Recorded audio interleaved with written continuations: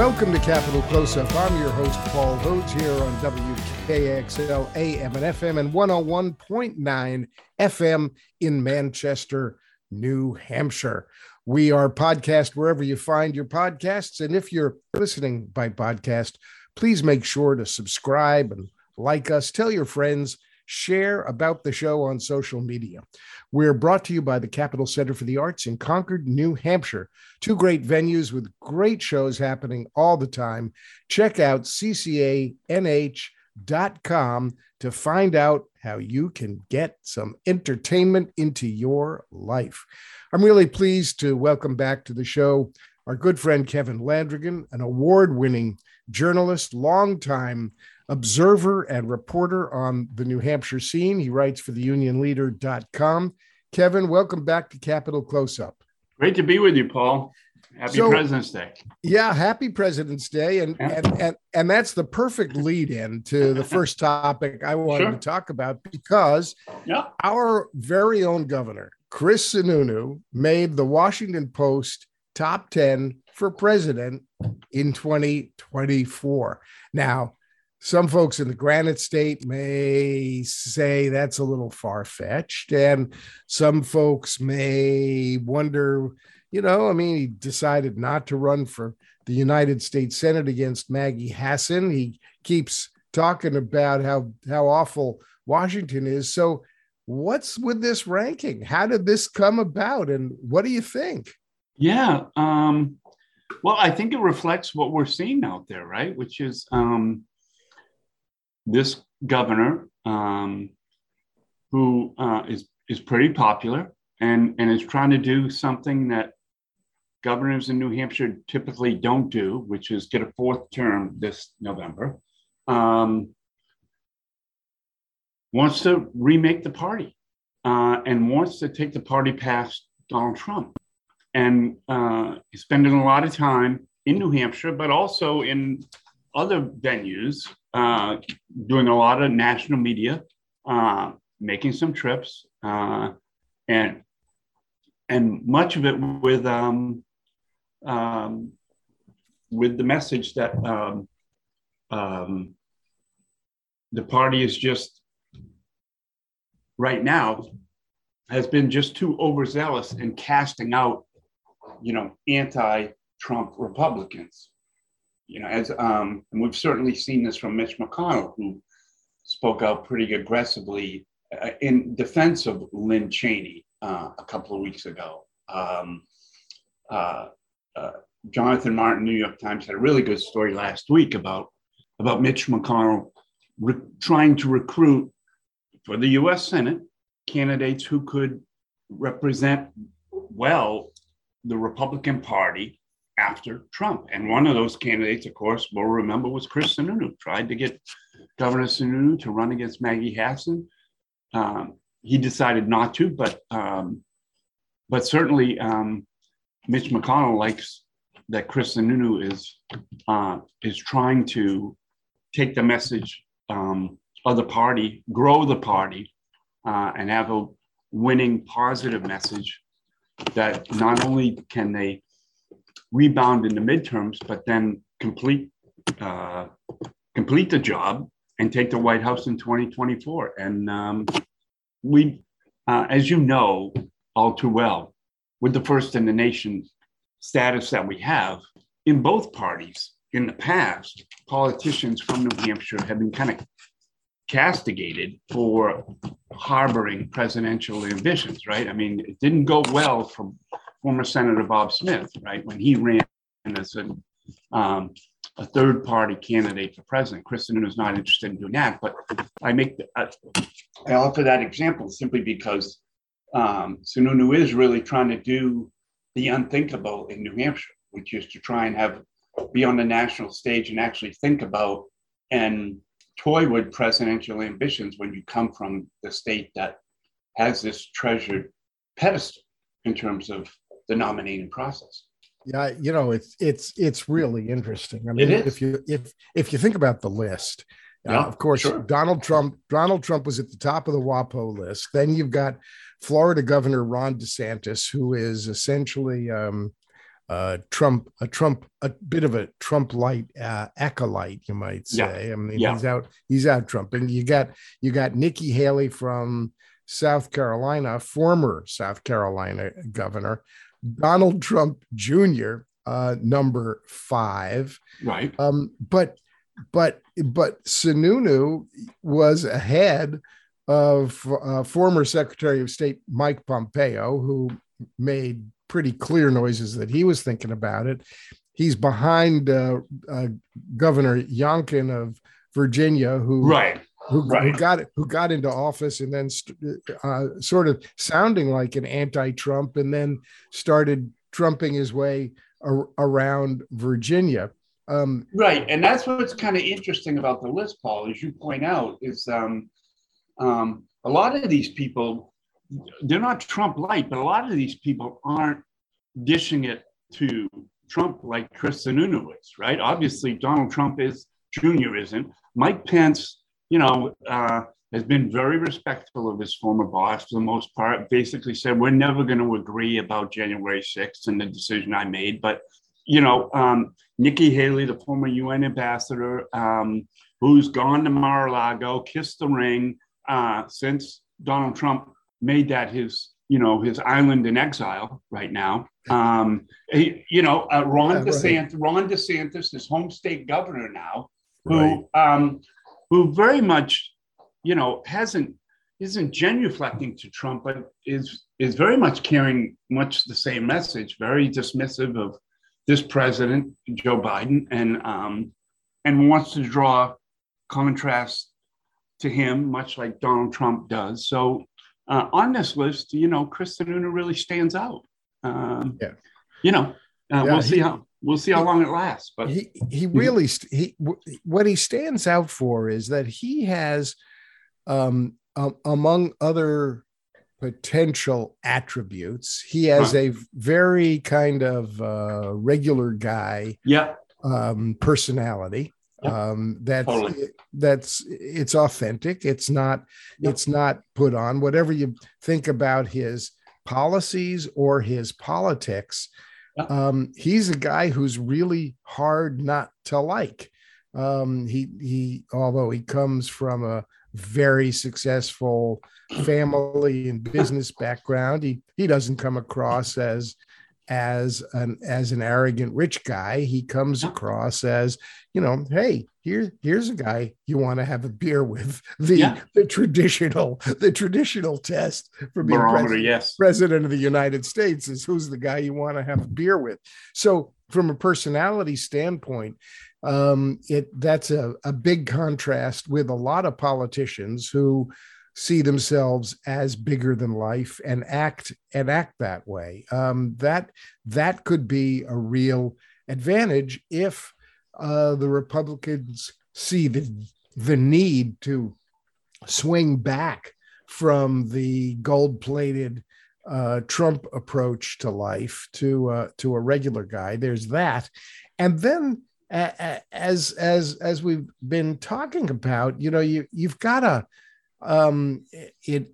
It seems that there is an undercurrent now in the Republican Party that is beginning to move away from Trump. And it's happening at all levels. There have been a number of defeats by courts, of kind of Trump approaches to redistricting and electoral matters. There's beginning to be a kind of undercurrent that, without saying it so directly, that maybe Trump is the past, not the future of the Republican Party. There are when the Republican Party sort of officially said that the January 6th insurrection was just normal political discourse. That could have been that may be the bellwether equivalent of defund the police on the left, which really hurt Democrats, and calling January 6th legitimate political discourse may be the same thing on the right. But Sununu has been walking this pro-Trump, anti-Trump divide since the beginning. I mean, it's not new for him, and he's been remarkably deft about it. And it seems pretty hard for Democrats in New Hampshire to lay a glove on him. I mean, when I read, I'm a Democrat, and when I get a lot of the messaging. I get it every day, and it kind of feels like the Democrats are out there blindfolded, swinging at a piñata, and it's still swinging. They just can't seem to lay a glove on it. They talk about, in extreme terms about a guy who nobody thinks is that extreme. Right. Yeah. And that's why in my political column on the weekend, I wrote about Casey Conley, who's a moderate Democrat from Dover, who went on social media after the State of the State speech and basically said to Democrats, hey, kind of gave them a bleep slap, and said, we've got to come up with our own positive, forward-thinking message. You can agree with, some of the specifics and how he's taking credit, but that was a masterful speech because it celebrated accomplishments that had happened and the fact that the state's in pretty good shape, and he's in even better shape than the state is. And what's fascinating to me about this really is, and you were talking about moving past Trump, and this is where the inflection point is. He can be unstable, but he's not an idiot, Donald Trump. And he sees what's going on, and it's driving him over the edge. That is to say, Sununu trying to walk this fine line. And that's why he had his emissary, Corey Lewandowski, down to Mar-a-Lago, and they had a meeting some weeks ago. And Lewandowski recently shared that Donald Trump would love to have somebody run against Chris Sununu in 2022 in the Republican Party. And I say that because that's where Donald Trump now is, which is Sununu's not only kind of threading this needle and doing it pretty successfully, Trump's calling him out.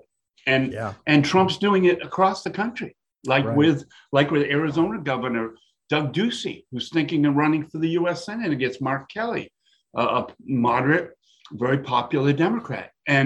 But Doug Ducey refused to overturn President Joe Biden's victory in Arizona in the 2020 presidential election. So even though Doug Ducey's a card-carrying, very conservative, fiscally and socially conservative governor, Donald Trump has said, I'd never support Ducey running against a Democrat for the U.S. Senate.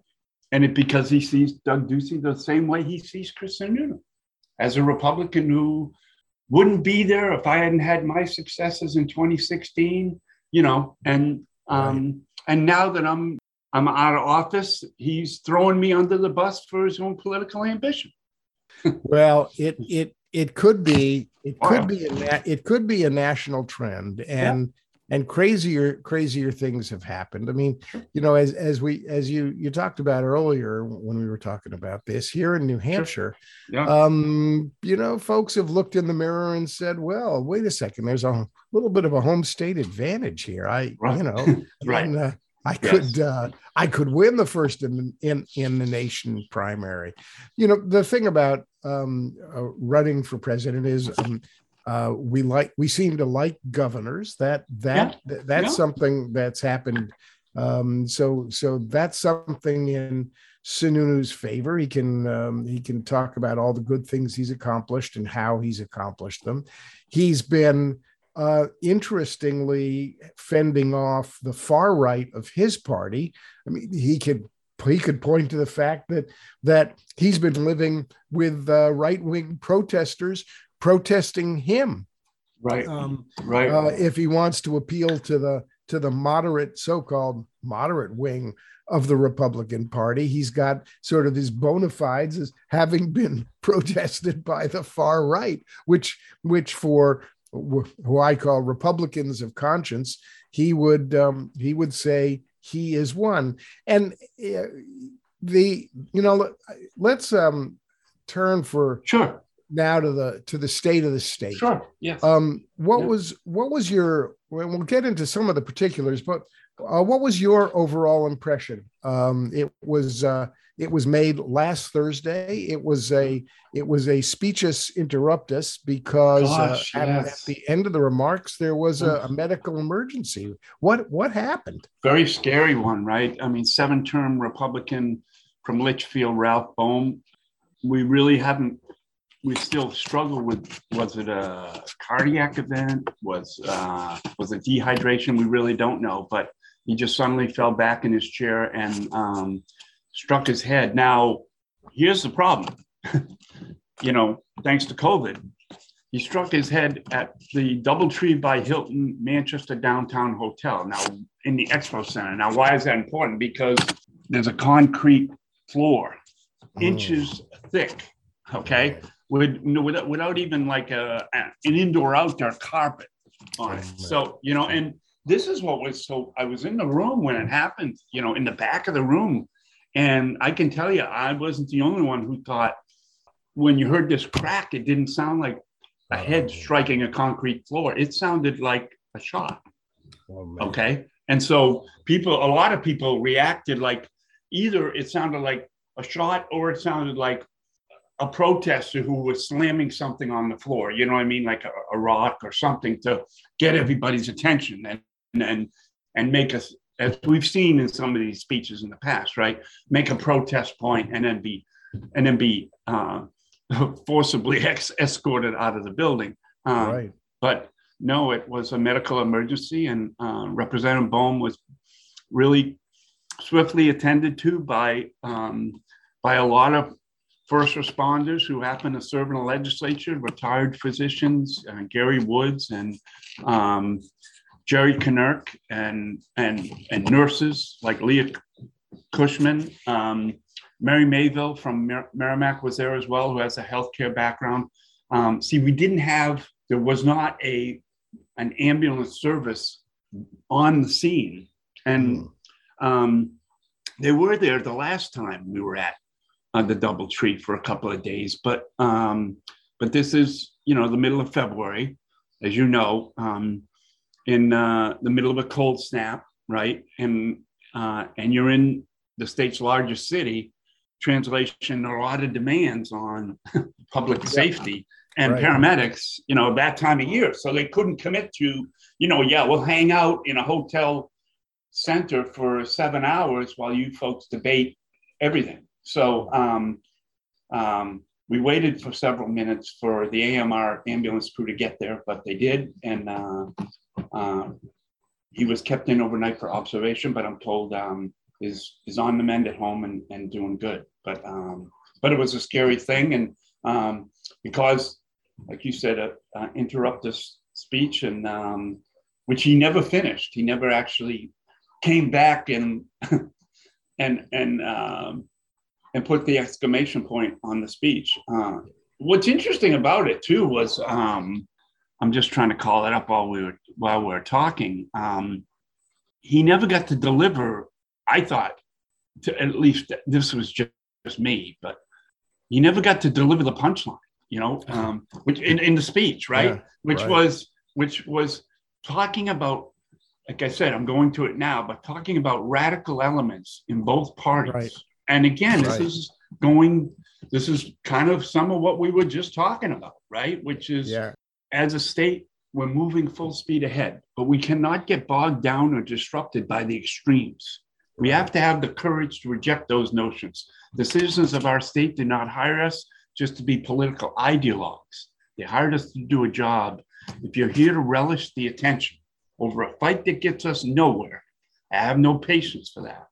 I have never and will never let our state be hijacked by these radical elements on either side. The governor certainly got on that bandwagon. The transcript of the speech, which was released by the governor's office because he didn't get to deliver it right after the part that we were talking about not letting our state be hijacked by radical elements. He said they let it happen to Washington every day. No one stands up to stop it.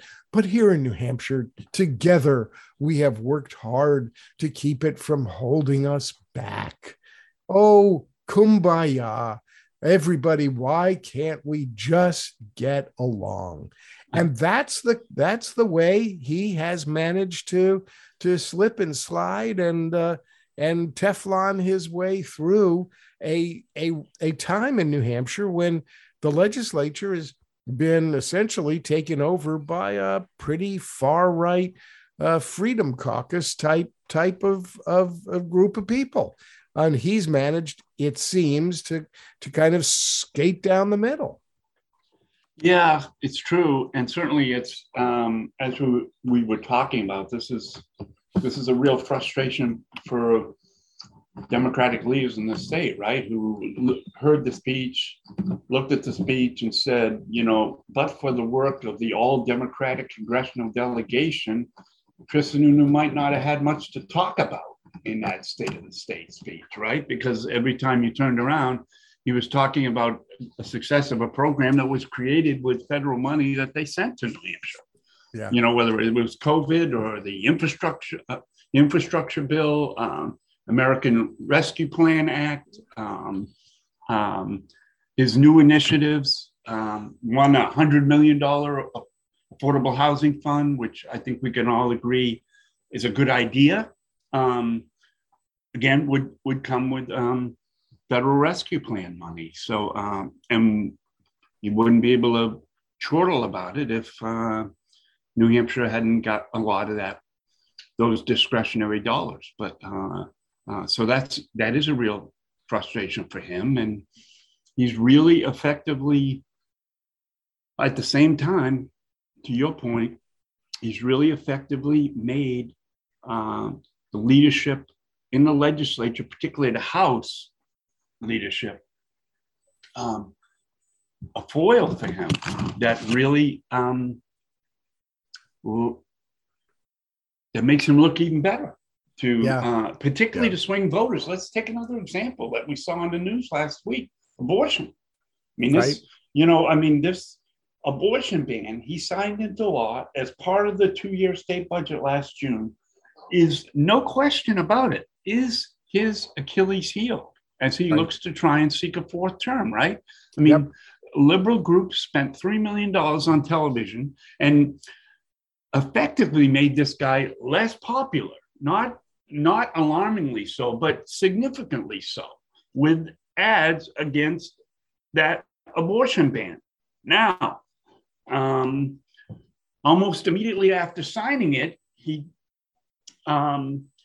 told me and other reporters who did interviews with him that he wasn't happy with the abortion ban, but he wasn't going to hold the state budget hostage for it. So I would like that abortion ban to have exceptions to it for rape and incest and fetal anomaly. I would like that abortion ban to no longer have a mandate that every woman who seeks an abortion has to have an ultrasound. I don't agree with that, but it was in the package. So so the first week of the 2022 session, there's a hearing on a bill filed by 6 Republicans, moderate Republicans, all supporting these exemptions, okay? And Chris Sununu sends a letter to the committee saying, I support that bill. Now, this bill was heard over the course of, I was there, 3.5 hours. There was testimony for and against this idea. Within 10 minutes after the hearing starts, a member of Sherm Packard's House leadership scurries across the street into the hearing room. Representative Len Turcott serves on the Finance Committee. He's in the leadership. Basically said, I'm speaking for the leadership. We're against this bill. We're for the abortion ban. We're willing to support a change in the ultrasound mandate so it only applies when a doctor has reason to think the fetus is 24 weeks, which would mean that the fetus couldn't be aborted under the abortion ban. That's the only time an ultrasound really should have to happen. We support that amendment. 2 hours into the hearing, the committee chairman says, "Oh, I've got a letter here from Governor Sununu, who supports this bill." Now the Democrats on the committee went crazy and said, you made us sit here for 2 hours without telling us the governor wants this bill. And this is the tension, right? Because this was the leadership saying to this governor, popular 3-term governor, you don't run this legislature, we do.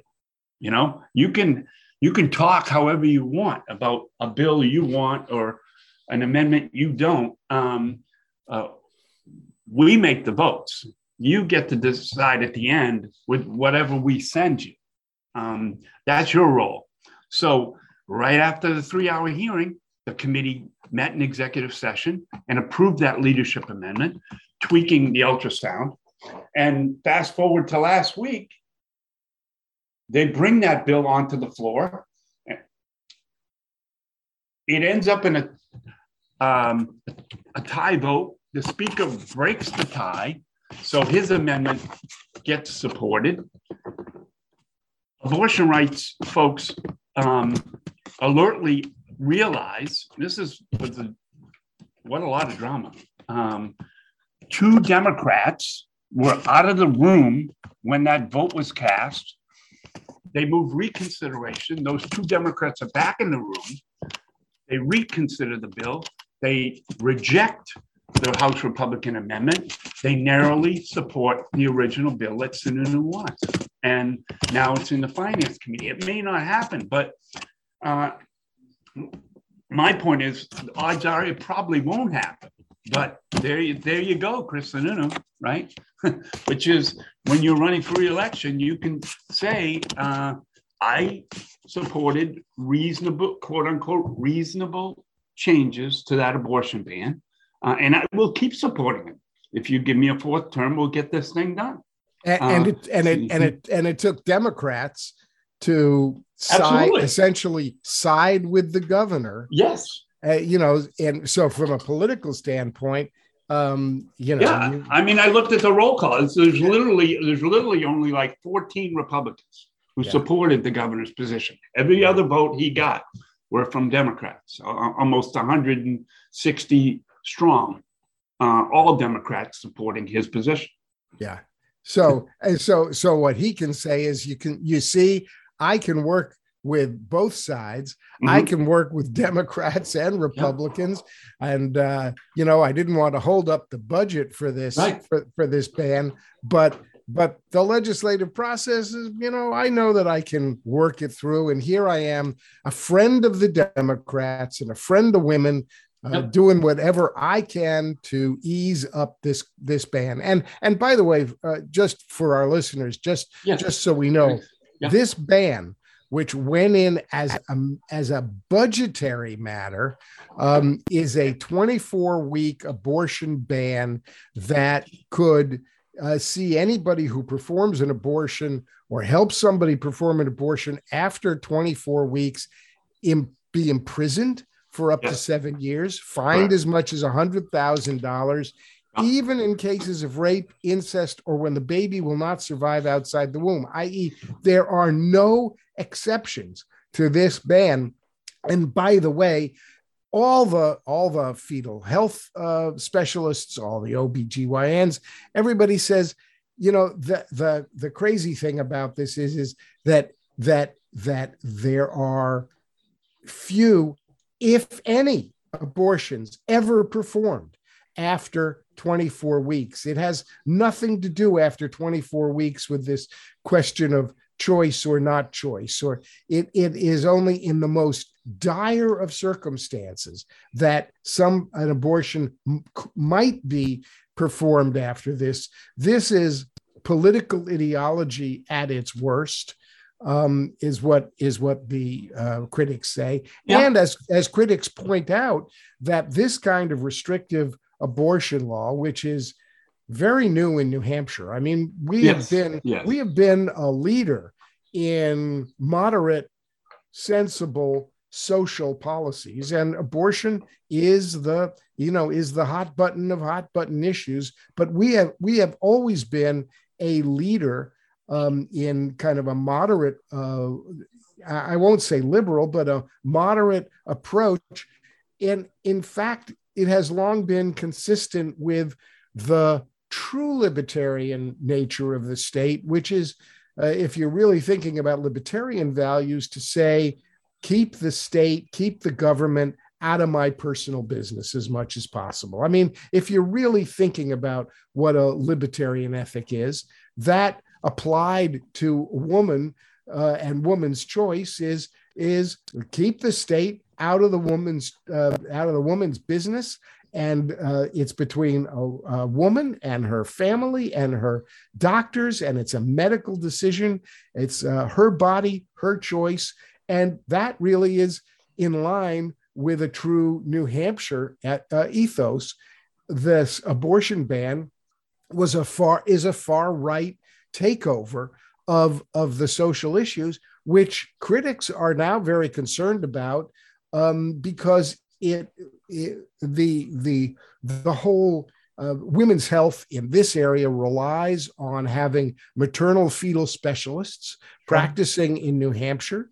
There are very few of them, and critics are very concerned that this will prevent good specialists, good doctors, from wanting to practice in New Hampshire. Imagine being under the gun as a maternal fetal specialist and having a patient who absolutely, for a medical, serious medical reason, must terminate a pregnancy after 24 weeks.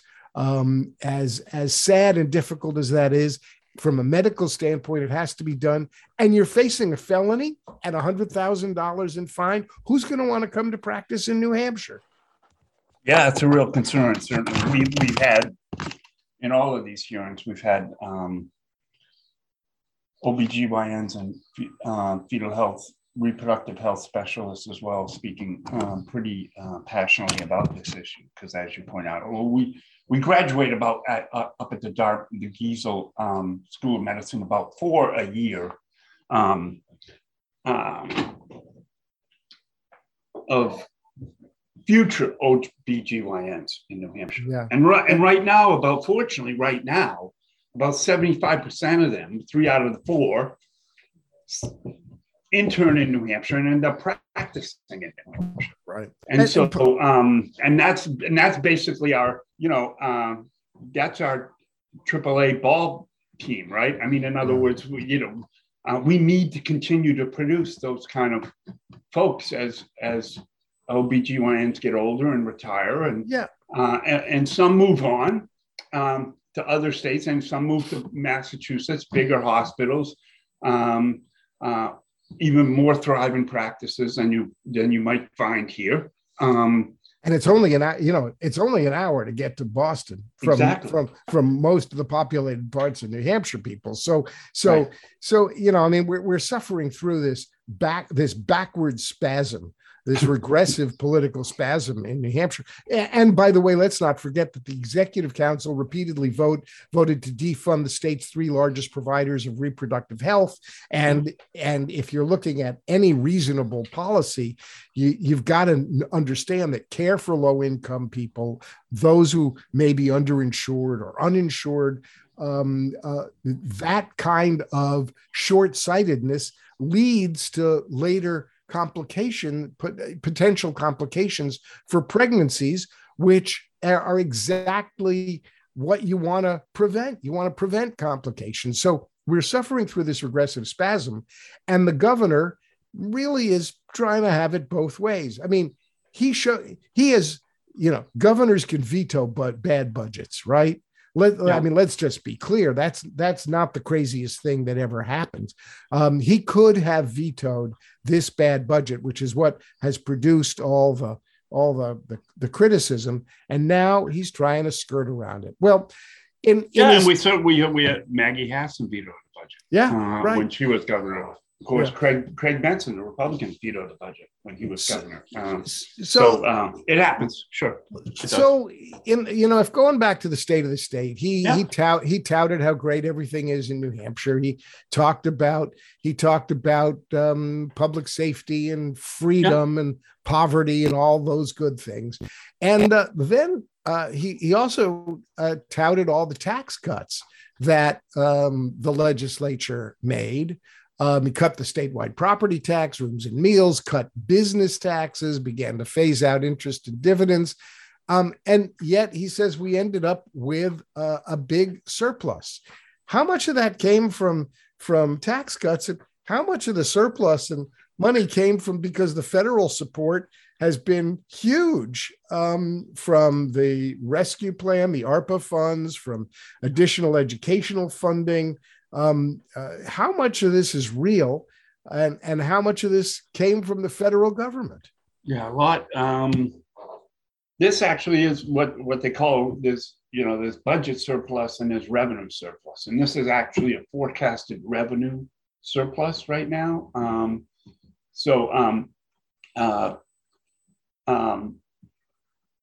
So much of this is real. I mean, in other words, and much of this is not related to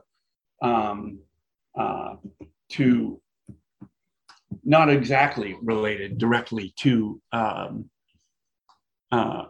the federal money that's come in. Now, here's where you get into the, green eye shade category, okay, which is the following, which is, if you give me $2 billion in federal COVID relief money, does that mean I'm using some of that for purposes that I would have used some of the state revenue for?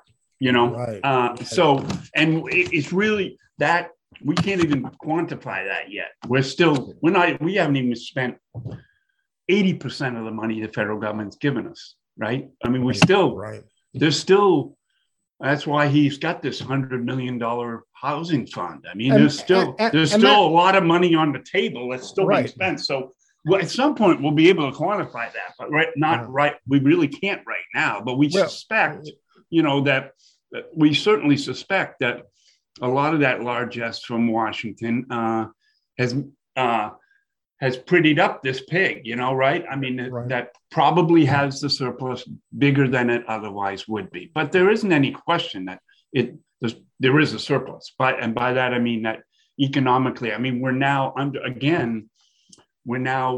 at full employment in New Hampshire, right? I mean, we're now, we're the only state in the Northeast with population growth in 2021. You know what the real estate market is like right now. Talk to any broker or realtor. That houses are still selling for 20% over asking now, right? And if they stay on the market for more than a week. So and you look at our real estate transfer tax, and it's bringing in just crazy sums of money, right? Well, inflation, look, there's inflation at every level, including certainly in housing prices. And look, I don't want to be unfair. It is a good thing that the governor said that he was going to spend $100 million of unencumbered funds from the rescue plan, from the federal rescue plan. By the way, Governor, while you are bashing Washington, you're very happy to take $100 million from the American Rescue Plan, passed by a Democratic majority, including our, Democratic congressional delegation. Take the $100 million and use it, I think, wisely to try to do something about the severe shortage of housing. Because given what's going on with home sales, but also the way that home prices, rents, workforce availability are a crisis at this point, it's going to be hard to continue a trajectory of growing the economy without providing places for people to live. And the cost of housing is soaring in the state. And there is simply an inadequate supply. So the $100 million is going to be spent in a variety of ways, including support for localities and other programs to try to make some sense out of how do you keep New Hampshire beautiful and keep New Hampshire, but also build the kind of housing that we need.